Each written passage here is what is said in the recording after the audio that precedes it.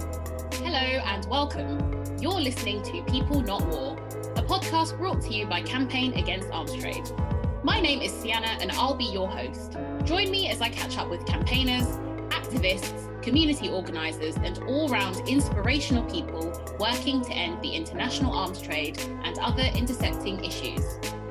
Throughout the series, we'll be drawing links between the arms trade and issues as broad as border controls and policing, colonialism, the crisis in Yemen, the militarisation of education, and climate justice, to name just a few, with the hope of showing that all these struggles are interconnected. So today I'm joined by the wonderful Aderonke Apata. Hi there, Aderonke. Hi, thanks for having me on. My absolute pleasure. So let's give you your biog first and foremost. So Aderonke Apata is a Nigerian-born human rights activist, feminist and LGBTQ+ equality advocate, campaigning for people seeking asylum in the UK.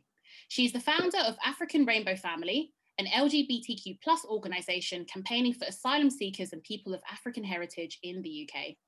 Her many human rights-related awards include the Sexual Freedom Awards in 2018, Attitude Pride Awards in 2017, Diva Magazine's Heroine of the Year Award in 2015, and she is widely regarded as one of the most influential LGBTQ+ people in the UK. Aderonke, thank you for taking the time out of what I know is your incredibly hectic schedule to chat to us today. So first and foremost, I have to ask everybody this question because it's good too, but also because we're living in strange times. How are you doing? Well, you've only just said it's a very strange time that we're living in. I'm trying to keep my chin up and just to be safe. Mentally, it is draining what we are all going through. The fact that it's not happening to us directly, and what I mean is that we've not experienced any loss does not mean that it does not touch us. And I wish that the deaths or loss of people due to COVID-19 would stop and this pandemic would just end at some point. Yeah, so it is depressing for everybody.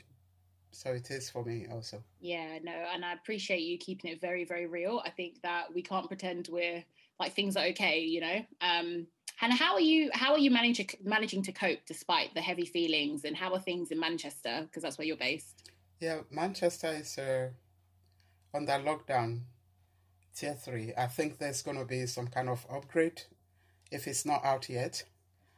So people are just trying to cope and see how they can live within the regulations of the government. Students are still going to school, which is good for them and good for family, except that parents would not be able to go to work. Just like the government said, if people are able to work from home, they should opt for that one, which I think it's okay. Yeah, generally, I've said it before, it's a bit depressing, and the atmosphere is not as bubbly as it used to be. Manchester, like I've always said, is a very receptive place. And it is still the same, but you can see that everybody is just trying to be on their own, which is what we need really to, the social distancing, just so that we can keep the spread of the virus down. Yeah, so Manchester is trying to cope. Economically, it's not good for Manchester, and I don't think it's good anywhere else. Yeah, definitely. I know Manchester to be a very vibrant city, but even the most vibrant cities are definitely struggling. So, I hear you, and I think it's important that we keep talking. So I'm really happy to kind of be in conversation with you, even though we are not in the same room as we really should be, but hopefully we can still feel each other's warmth via Zoom. So let's dive into our conversation then. So, welcome to People Not War podcast. At the heart of this podcast is very much making the connection between our seemingly different struggles, but actually a lot of things underpin them that are quite similar. And I think let's start, although I've given your biog and you are an amazing and inspirational person, I have to say, but just tell us a little bit more about who you are and what you do at African Rainbow Family. Why does the organisation exist? Well, my name is Aderonke Apata, like you have introduced me, and I am the founder of African Rainbow Family. African Rainbow Family came to Futution, 2014, sometime I think July or June, around that period. And it was just me thinking about what can we do to support people who are seeking asylum, who are also Black and who are LGBT.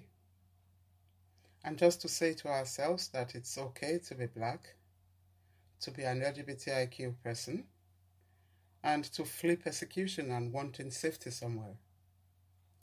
So that's how African Rainbow Family started. I just wanted a space for us just to be and just talk about issues, support each other like peer support group. But today, African Rainbow Family has over 500 members. To date, we have supported nearly 350 people to secure safety in terms of their claims for sexuality or gender identity. And we have 4 branches in Manchester, Leeds, and London. And we keep getting referral every day. That's how African Rainbow Family came to be. But our mission in African Rainbow Family really is to build a supportive community where Black people from the Black Asian minority ethnic group can come together and really understand themselves. Because from my experience, I found out that other groups that are not led by people who are affected by the issues, they are doing great jobs, don't get me wrong, but they do not really understand what we're going through. And that's one thing that is quite unique in African Rainbow Family, because we are all people who are seeking asylum or who have been granted refugee status and who are LGBTIQ+. So we run it by ourselves, we lead it by ourselves, and we do everything by ourselves. Although we have friends who are not seeking asylum, who are either British or other part of the world, who are supporters of us, who are volunteers, who are our friends, allies that we work with. So that's where the building a supportive community comes in, really. Yeah, and our vision is to have a world without prejudice. And it's a big vision. I know we'll get there, but it might take time. Yeah, absolutely. Well, it's important to have these big visions, right? We want a world with peace, and we want a world without war. And again, we want a world without prejudice. So these big things can happen. Again, with organisations like yours. And you've actually touched on an important conversation that we will have a little bit later around the issue of actually our movements being led by those who have lived experience, close experience of these issues. And I wanted just to quickly talk about language, because actually you're someone who, you know, I know you outside of I know you in lots of contexts really, and I know that you're always very keen on saying people who are seeking asylum rather than asylum seekers, and I think that's subtle but like really powerful. So can you talk to us about why you're very deliberate about the language that you choose and why you want us to kind of speak of people in that way? In 2017, African Rainbow Family actually launched what we call the Manchester Declaration campaign. It's on our website. This is to change the narrative and stop saying people seeking asylum, but saying that people stop saying asylum seekers. It's a good thing. I'm not used to that anymore. But to keep saying people who are seeking asylum. And the reason why that came about is when you look at people who are fleeing one thing or the other, either war or as a result of your sexuality or gender identity, these are human beings to start with. And they flee because there's something happening to them that make them to flee. They are seeking sanctuary in whichever country that they find themselves. But over the time, the word asylum seeker has been kind of associated with someone who is coming to grab something who is coming to either displace you or not make you have control of your environment. And then it's got this negative connotation to it. It does not actually identify the human being in us. And looking at individuals who are seeking asylum, you will find out that most of them have good jobs back home. They're well educated back home. In most of the countries where people flee from, there is no benefit system there. I am not against the benefit system in this country or any other country where it operates, because it's there for good intentions. But it is then seen as if people are coming to come and take benefits, which is not the case. So with this negativity that is kind of associated with people who are seeking asylum, people are being looked down upon. Even this kind of percolates into the establishments also, in terms of taking decision on people's application, because they don't see the person in you. They see figures, they see papers, they see documents, and they see people who are nothing. So this kind of made me to start thinking that there should be a change in this narrative, because we have doctors, we have engineers, we have people who are graduates, we have people who have masters, people who have PhD, nurses, and all of that, who are seeking asylum. So why do we have to first see them as their problem? Why can't we just define them as human first, and then look at the problems that they have and see how we can resolve all those problems where we can? So this is what led me to campaigning about changing that narrative to people seeking asylum. That's very, very powerful. Seeing people first and foremost as human, and then looking at the problems that they have. And I think that's really powerful. So thank you for that. I'm someone who always talks about the fact that language really matters. So it's important that we're deliberate with it.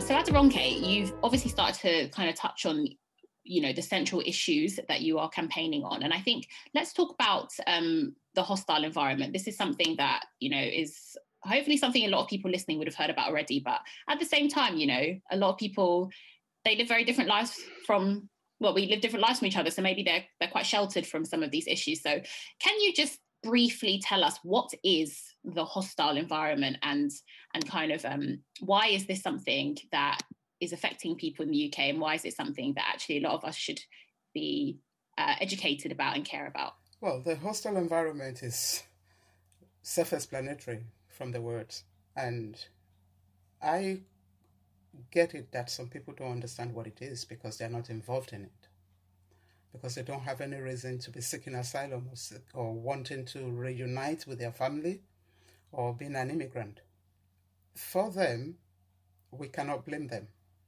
But for us who are affected by that, the hostile environment, we understand how it affects us. And this is why it's good to talk about it, so that other people can understand what it is all about. It is just an organized chaos. That's the way that I will put it. It's a deliberate organized chaos from the establishment, just to make it uncomfortable for people to remain in this country. And that is driven by politics. Either one party wanting to please their supporters or their members and wanting to remain in power, to kind of convince them that they are doing everything in their power to reduce the number of immigration. And this led to decisions badly taken that affect human beings, that goes forever. Sometimes it does not, you can't get over the effects of this. I'll give you an example where women used to be detained in Yazwood until very, very recently. And detention does not make any sense. when you look at the effects of detention, mentally, it affects people. It scares you forever. Physically, it does not help you because some people walked into detention centers. Then when they are being released or being deported, they have to use walking stick or wheelchair. We have seen women who were pregnant. Personally, I saw one that was pregnant and she was complaining. Nobody attended to her because they were attending to her immigration history, not her person, a pregnant woman. At that time, they were still detaining pregnant women.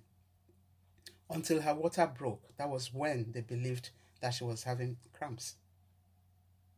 Then they brought a wheelchair to take her out to the hospital. So these are all the hostility is there. They don't treat you as a human being. They just treat immigration. We don't want you here, because they were saying to her that she was only saying those things so that she could be released until the water broke. Normally, if she was not in detention, or if she was a British citizen, or if she was out here in the society, I don't think anybody would wait for her water to break first before attending to her, except if it was in an emergency, and everybody would know that that was an emergency and she'll be taken to the hospital for care. So these are the kind of deliberate things that they do to create this hostile environment where people would say, no, don't go to Britain. No, don't go to the UK, because it is not a place that is welcoming.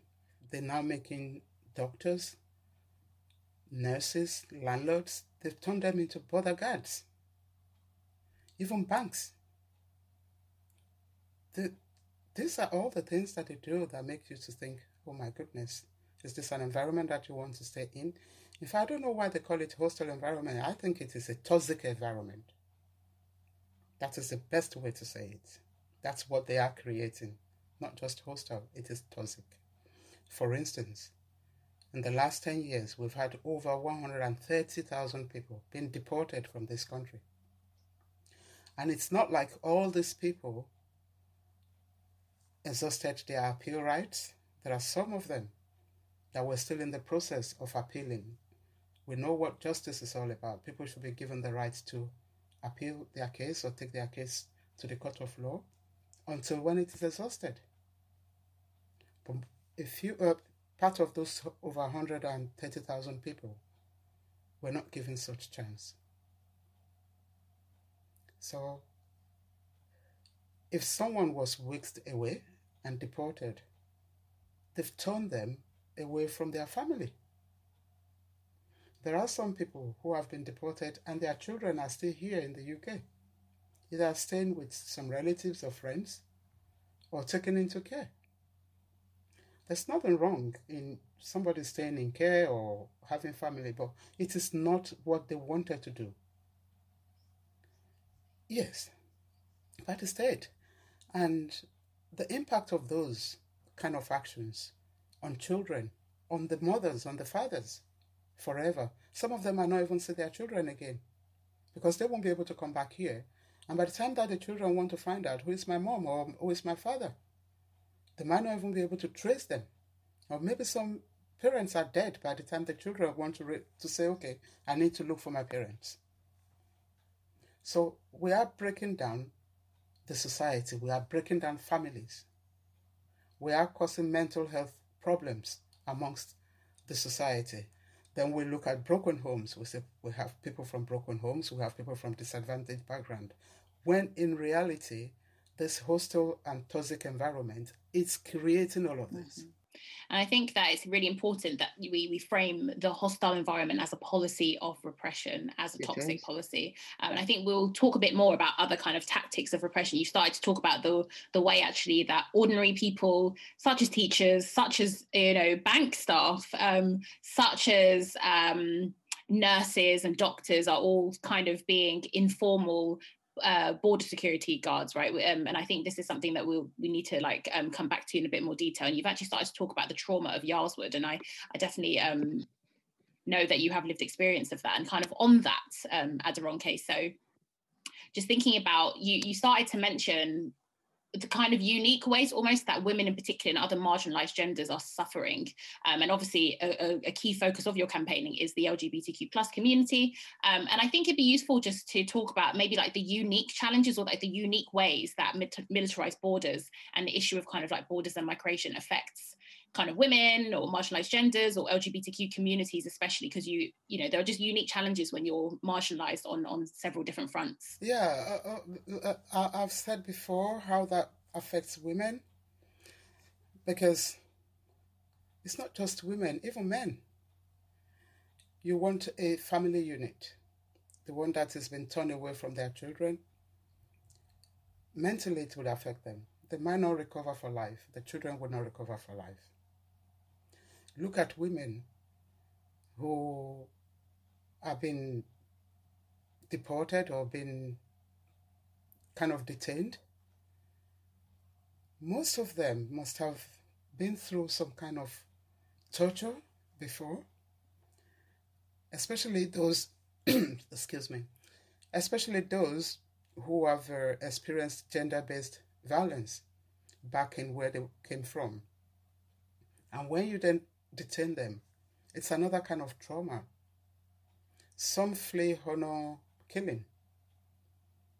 There's a lot in there that we can unpack, the kind of effect.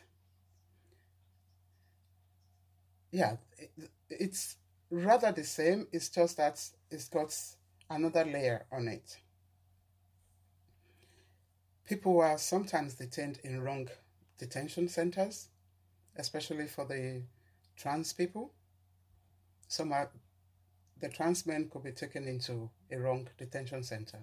And when they are in the detention centers, most LGBTIQ people get persecuted again. I was subjected to homophobic attack in Yaswood by fellow detainees from my country, Nigeria.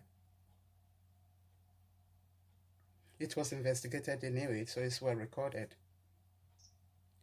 So when you look at the fact that people who are seeking asylum based on their sexual orientation and gender identity have been detained and deported back to countries where they can face imprisonment, sometimes death, then it tells you that that policy is not a policy that has humanity in it. It is an inhumane policy. And this is part and parcel of the hostile environment. This is the kind of effect that it has on people. For instance, Nigeria is a country that's got 14 years imprisonment if you're an LGBTIQ person. The marriage bill, when it came, same marriage bill, it's a law that if you can't even say you are an LGBTIQ person, you cannot identify as one in Nigeria. Otherwise, you'll be sent to jail for 14 years. That is if you're lucky, before the mob would have to take their own justice on you. And you can't have an organization supporting LGBTIQ people because, one, nobody can even identify as one. So if there's any organization that is seen operating on the ground, they will be closed down and the people there would go to jail. So it is kind of horrific knowing that the government here knows about all of this, and yet they send people back to those environments. Yeah. The effect is so much. Marginalization is, I don't think it's our fault that we belong to a marginalized group. Yeah, but we get punished for being one of the marginalized group, either because we are black, because of your sexual orientation, because of your gender identity, because you're a woman, or because of your religious belief or political belief, and so many other things. And that's why it's important to frame these conversations as understanding first and foremost that society marginalizes people. So actually, when we think about language as well, it's that people are marginalized, and that actually, if you think about being black and brown, we're part of a global majority. And I think that's why I'm very against kind of, in the UK, we use a lot of language around kind of like black and minority ethnic or black and Asian and minority ethnic groups, or BME, BAME, all these kinds of things that minoritize you. I think all of that is psychologically quite damaging as well, and simply just not true. So I think, it's really important. Again, these conversations, they need to be rooted and framed in understanding colonialism, is understanding racism, understanding Britain's role in those things as well. And actually, the fact that you would say that, Britain knowing kind of the hostile environments that exist in other countries and still sending people back, it's not a surprise to me, because it's part and parcel. It makes perfect sense. Understanding, if you think about the history of homophobic laws actually in some countries, again, colonialism is often an undercurrent behind the history of those as well. So I think framing is everything. Yeah. For instance, there's a chartered flight that is due on the 2nd of December. Yeah. To take people back to Jamaica. We all kind of know about the Windrush scandal. Yeah. It's not like it's been addressed fully. Some of the people that were caught up in that died in the process of fighting for their freedom. Some that were supposed to get compensated for, they've not even got their compensations up until now. And they keep putting people on charter flights. It's not just Jamaica. Charter flights used to go to other countries. My country, Nigeria, it used to be, I think, every month or every 2 months that they return people on charter flights. And also to Pakistan and other parts of the world. It is just that the one of Jamaica, I think, came to light because of the Windrush scandal. Because most of these people are British people. They are Black British. Just because one person's committed one offense, then the next thing is they have to be deported. But they are citizens of this country. So does that mean that if someone that is not Black commits an offense, you would have to ask them to go where? Where would you ask them to go to? But just because these are Black and they're from Jamaica or any other country, then they have to go back, even though they are British citizens. So I think all of this needs to be looked into. I think it's the same measure that they would have for other British citizens that they should have for them. Like, take them to the court of law, try them. If they are guilty, give them the appropriate sentence. We're fully aware that, there are records that have been destroyed. There's a lot of kind of, I'd say, deliberate chaos around this scandal, and it's ongoing. And, although Windrush is one of the most kind of infamous scandals, but, a lot of this stuff has been happening for years and years and decades to people. When we think about, this deliberate displacement and chartered flights. And I think it is really powerful, though, to see that there's increasingly a lot more resistance against stuff like that. We've got a lot of, allies, shall we say, as well, kind of getting involved and like doing a lot of migrant solidarity work and putting themselves on the line to take direct action and kind of physically stop these flights.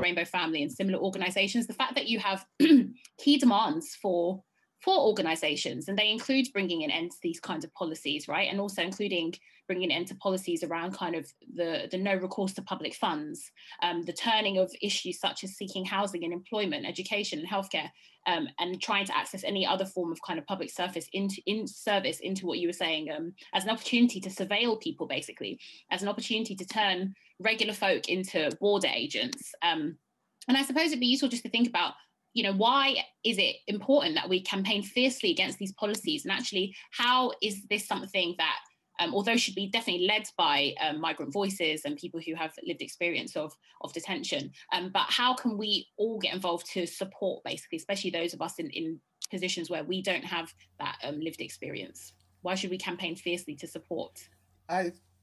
In my earlier answers, I think I've mentioned that African Rainbow Family is building a supportive community.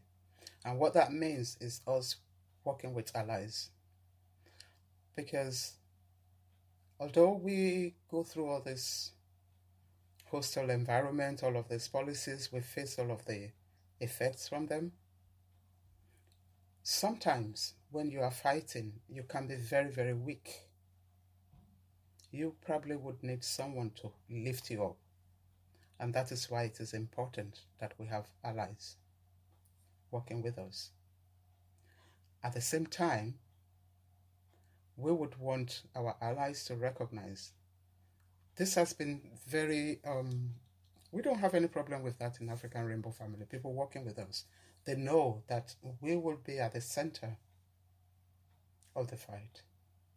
But they would be with us, and we would tell them, because I've said earlier on that they really don't understand. They have good intentions. They want to work with us. They want to end the hostile environment. It's like you're going to, if I say to you, for instance, that I have pain, if you don't know the kind of pain, you want me to be free of pain.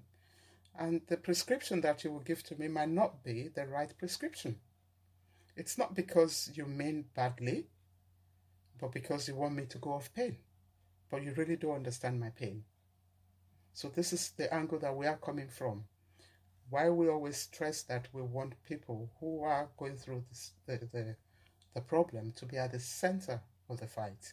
And then our allies to listen to us. We will tell them this is what we are facing. Then they can say, okay, do we do this together? Will this work? Will that work? I'll give you an example.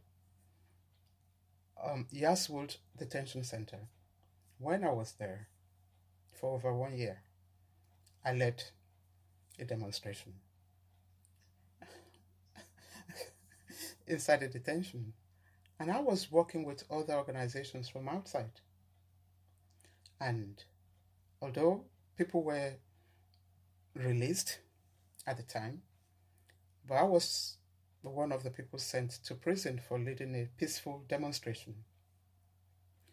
But when I came out, I started a campaign to shut down the place because it was just not good for purpose. It was not serving any purpose. Instead, it was destroying people's lives. I know that the government and some of our allies, they talk about the effect, the economic effect, how much it costs the taxpayers, which I understand, but I do not look at that angle because it is a deliberate action taken by the policymakers to spend taxpayers' money in that way. I look at the human effect. I look at the mental health effect. I look at the physical health effect. I look at the families. I look at our friends, the people that we don't even know, but who just get to know that, somebody has been whisked out of the house and taken to detention. Do you know that psychologically it affects them? But there's no way you can measure it. It does affect them.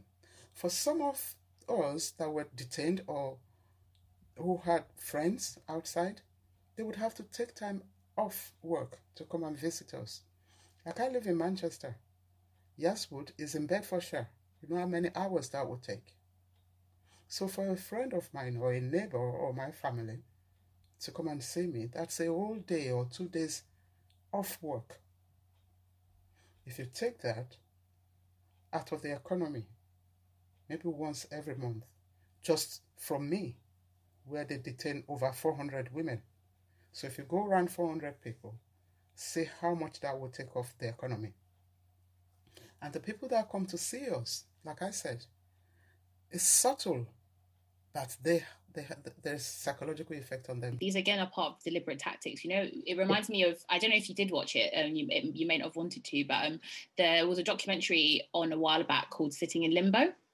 If you heard about it, and I remember it being really powerful. So it was obviously giving a particular kind of like example of someone who'd been affected by the Windrush scandal, and you know, just watching the way that they portrayed the psychological effects on the family of the person as well as the person themselves, I think is like really powerful. And again, sending you extremely far away from anybody in order to isolate you and leave you in absolute despair is all part of this deliberate tactic of repression. But luckily, Yaswood now, with the help of people who joined that campaign when I came out does not house women any longer. And actually, as part of your impressive uprising that you led, Aderonke, you actually then, following your release, founded Manchester Migrant Solidarity. And I wonder if you wanted just to tell us briefly about that network. And obviously, it's probably closely related to African Rainbow Family, but different. So a bit about that would be really helpful. When I came out of detention, the first thing I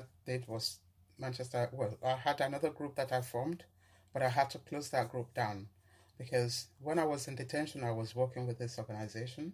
So I didn't really know much about them until when I came out. Then we started having close relationship. And then I found out that there are some of the values that I didn't really like. So I had to close the branch of their own organization that I started in Manchester. So I started Manchester Migrant Solidarity. And when we started, I had to bring in other people because what Manchester Migrant Solidarity does is to bring people who are not even migrants or immigrants or people seeking asylum together in order to challenge this hostile environment. And I was able to talk to a few people during my campaign, and people joined. And wherever you come from, as long as you identify as an immigrant, you're welcome in Manchester Migrant Solidarity. And that was what we were doing, and we were doing the campaign through Manchester Migrant Solidarity.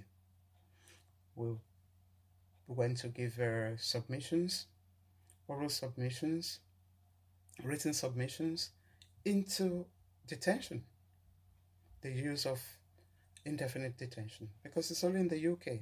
And yeah, that's something that's important to highlight as well, that it's only in the UK we have this disgusting, inhumane policy of indefinite detention. I sit down and look at it all. Then it brings me to think about modern slavery. Yes, because that was something else I picked up from being detained for over 1 year. And the reason why I came up with that phrase is the fact that I was working and paying tax and NI that I will never claim back. But I was sent to prison for that because if you're seeking asylum, you're not allowed to work. But I did work because I didn't have any state support. So I went to prison for breaking the law. But when I was taken to detention, I was offered a job by the same government who has not given me my papers. And you know how much I was paid? £3. For 3 hours, that was £1 an hour.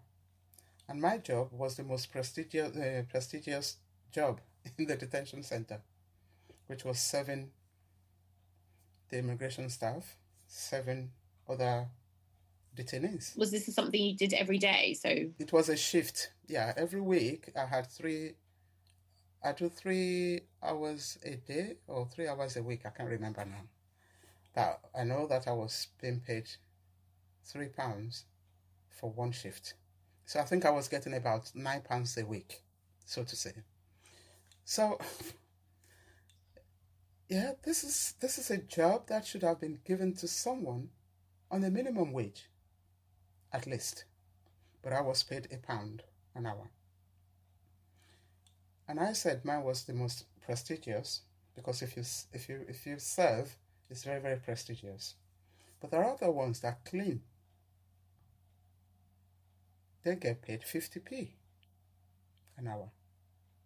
And do you know why the rationale behind that is they want us to maintain a positive mental health whilst we're being detained. Then they gave us the job and paid us that. So to me, it is modern day slavery. It's the contradictions, it's the cognitive dissonance of it that just makes me feel sick. The UK is arresting people in the society out there who they believe are taking people through modern day slavery. And they are trying to secure or making safe the people who are victims or who are survivors. And then they deliberately put some in detention to exploit them, then it beggars my belief. I just cannot get it around my head. Yeah, I think the phrase is definitely beggars belief, and this idea of detention, it's a form of imprisonment. So detention, imprisonment in whatever setting, whether it's a prison or a detention centre, it's all a form of modern day slavery. And Aderonke, just kind of want to, linking to that actually, but just thinking about policing, because it's topical. It's always topical, but obviously, as well as everything going on with COVID, we've seen another kind of uprising around kind of Black Lives Matter, and then you're Nigerian as well, so I'm quite keen to kind of just get your viewpoint on this as well. So we've seen the NSAS NSWAT unit protests, again led by incredible, amazing young people, and I definitely say that the uprisings in Nigeria are very much part of the Black Lives Matter movement.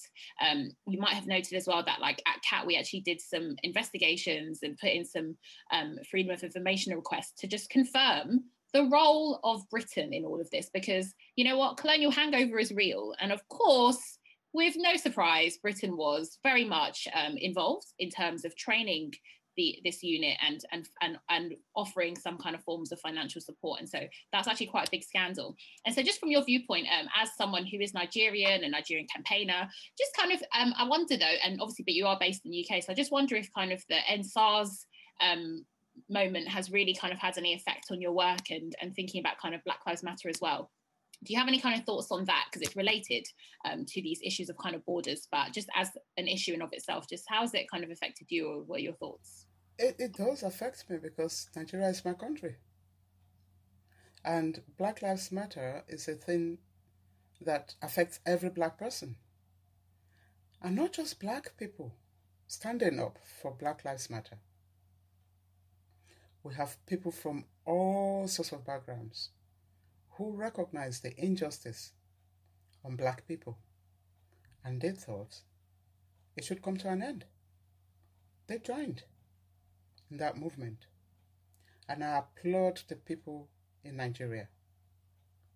I have never thought it would happen, that the young could say, this is enough. Because if you look at the history of Nigeria, there are some people who have been in politics, in government positions, since when I was born. And I'm 53 years old. And they are still there. It's not their birthright. Nope. And it's not a dictatorship in theory, the country. So what is this all about? Of kind of recycling themselves and still being in government. So they have seen it as part and parcel of their life. They cannot live it. So if they see anyone who is asking for a change, they feel threatened. And the next thing they do is to ask their powerful allies, such as Britain, to help them out, which they do. You've just mentioned how Britain is being complicit in training SARS. And what was SARS doing? Killing Nigerians, innocent ones. So it came up as a unit that was supposed to be anti-robbery unit. But everybody knows about corruption in Nigeria. If you want your neighbor killed, just go bribe somebody who works in SARS and label them as an armed robber. They go after them. They get them killed. And I'm sure that the UK government knows about this. If they do not know, they must have heard about it. And what do they do to investigate all of this? That's one thing that I think they need to answer to. Their own role in empowering them to be able to kill.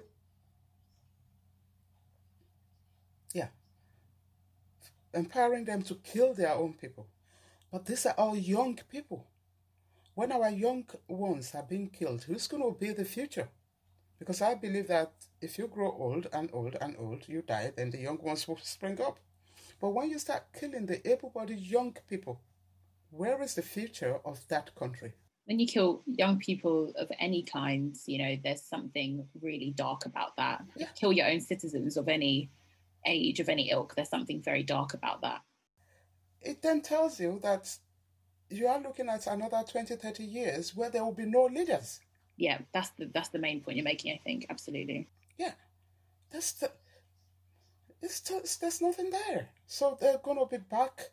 Snuffing out the next generation. And then they would not grow. And that is a system of oppression, keeping us permanently down there so that we do not grow. And this is what you see in what they call disadvantaged homes. People get criminalized for little things. Then they cannot get a job. And when they cannot get a job, they cannot have a good future. Absolutely. And I think you're actually bringing us on to kind of, I can't believe it. It's already almost time for us to close our conversation. No, it's like the passion is so real, but actually it's a really useful segue into thinking about this question of, you know, more generally, certainly thinking about kind of borders and policing, but like more generally, why is it important, Aderonke, for people listening and any of us who are campaigners, activists, community organisers, or just people who care in this world? Why is it important for us to keep drawing connections between our struggles, no matter how different they may seem? Why is kind of that interconnectivity of struggle important to understand? There can be no good answer than the fact that there is no one single issue. As Audre Lorde reminds us. Yeah. No. Because we don't live single issue lives. We are uniquely diverse. If you are not an LGBTI person, you will be black or you will be white. And if you're white, you might be of lower class or of higher class. So there are so many things there. If you are not a trans person, you will be a woman, you will be a man. So we are all interconnected as human beings. We have many axes of identity. Yeah, this is why we all need to come together and kind of begin to, the movement is there already, but we just need to push ahead and make sure that we achieve what the movement needs to achieve. Absolutely. So this is just the main thing, because I'm talking as a black person, I'm talking as a woman, I'm talking as a lesbian, I'm talking as an immigrant, I'm talking as everything that you can think about me that makes me a whole person. And there will be other people that will share the same, or a few of my identity. So we are interconnected. We should form a good front to be able to break down all these barriers so that we can live and achieve what we should achieve, our potential. Absolutely. And that's the bottom line, whether it is kind of specifically that you're campaigning against the arms trade or specifically thinking about kind of asylum or detention or borders. Actually, if you do not have kind of a diversity of tactics, diversity of voices in your movement, I think it's going to be very difficult for it to be sustainable, and it's going to be very difficult for us to win. So.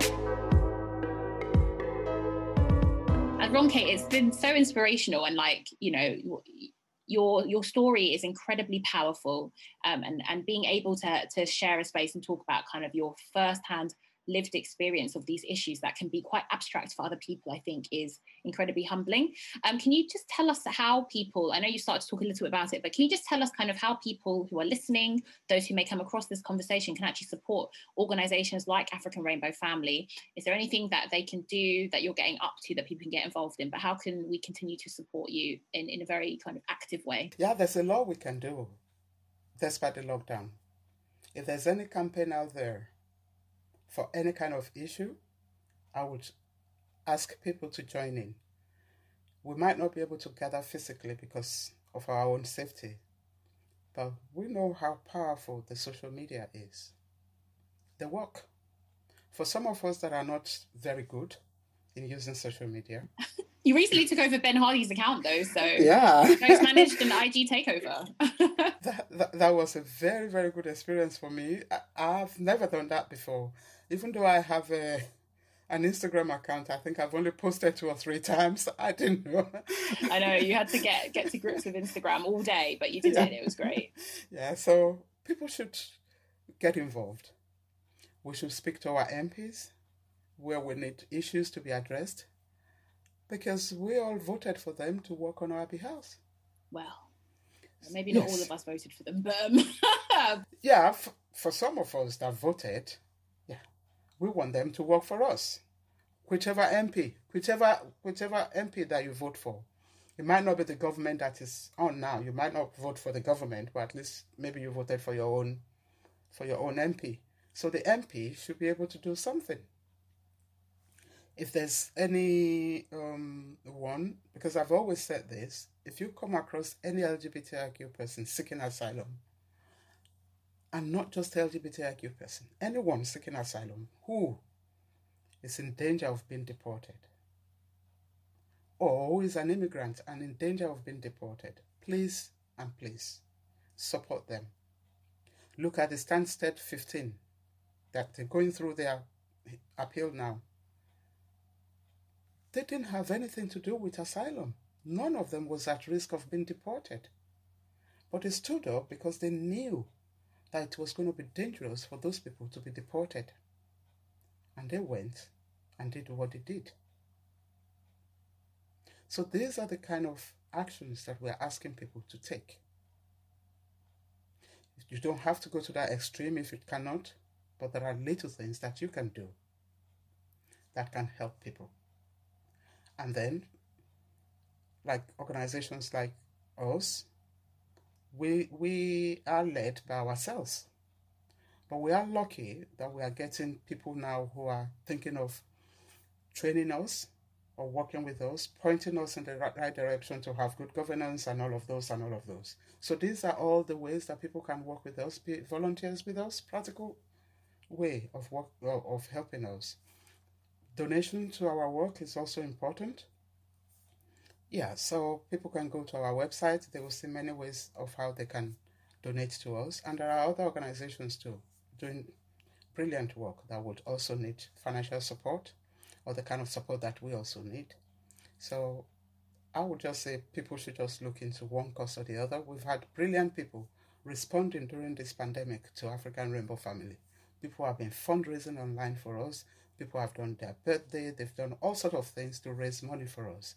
And we're very, very grateful. We were able to take over a whole day. Of a celebrity's account. Yes. That's a practical way of supporting our movement. There is still good in this world, Aderonke, even though it can be easy to forget. Definitely, we have good people. We have good people out there. It is not like everybody in the UK or elsewhere is horrendous or bad. No, it will be very, very wrong to say that, because I have come firsthand to see people show love to me, even when it was very, very, very, very depressing, very, very harrowing. People have shown me love, people that I don't even know. So we have very nice people who can stand up for good causes, and they are doing so. And that's what I would encourage everyone to do. Do not just look at African Rainbow Family, but look at us and look at other groups too that you can help. Fantastic. And people can go to africanrainbowfamily.org for more to kind of find out how to keep meaningfully support. So thank you so much, Aderonke, for joining us today. And that, my friends, brings us to the end of our conversation. Tune in next time as we catch up with another inspirational comrade. And don't forget, you can listen to episodes of People Not War everywhere you get your podcasts, including iTunes, Spotify, and Acast.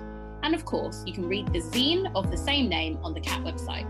Simply visit cat.org.uk. Stay in touch by following us on social media. You can find us on Twitter, Facebook, and Instagram. And if you're enjoying our content, why not also consider becoming a supporter? More about that on our website. But for now, my friends, until next time.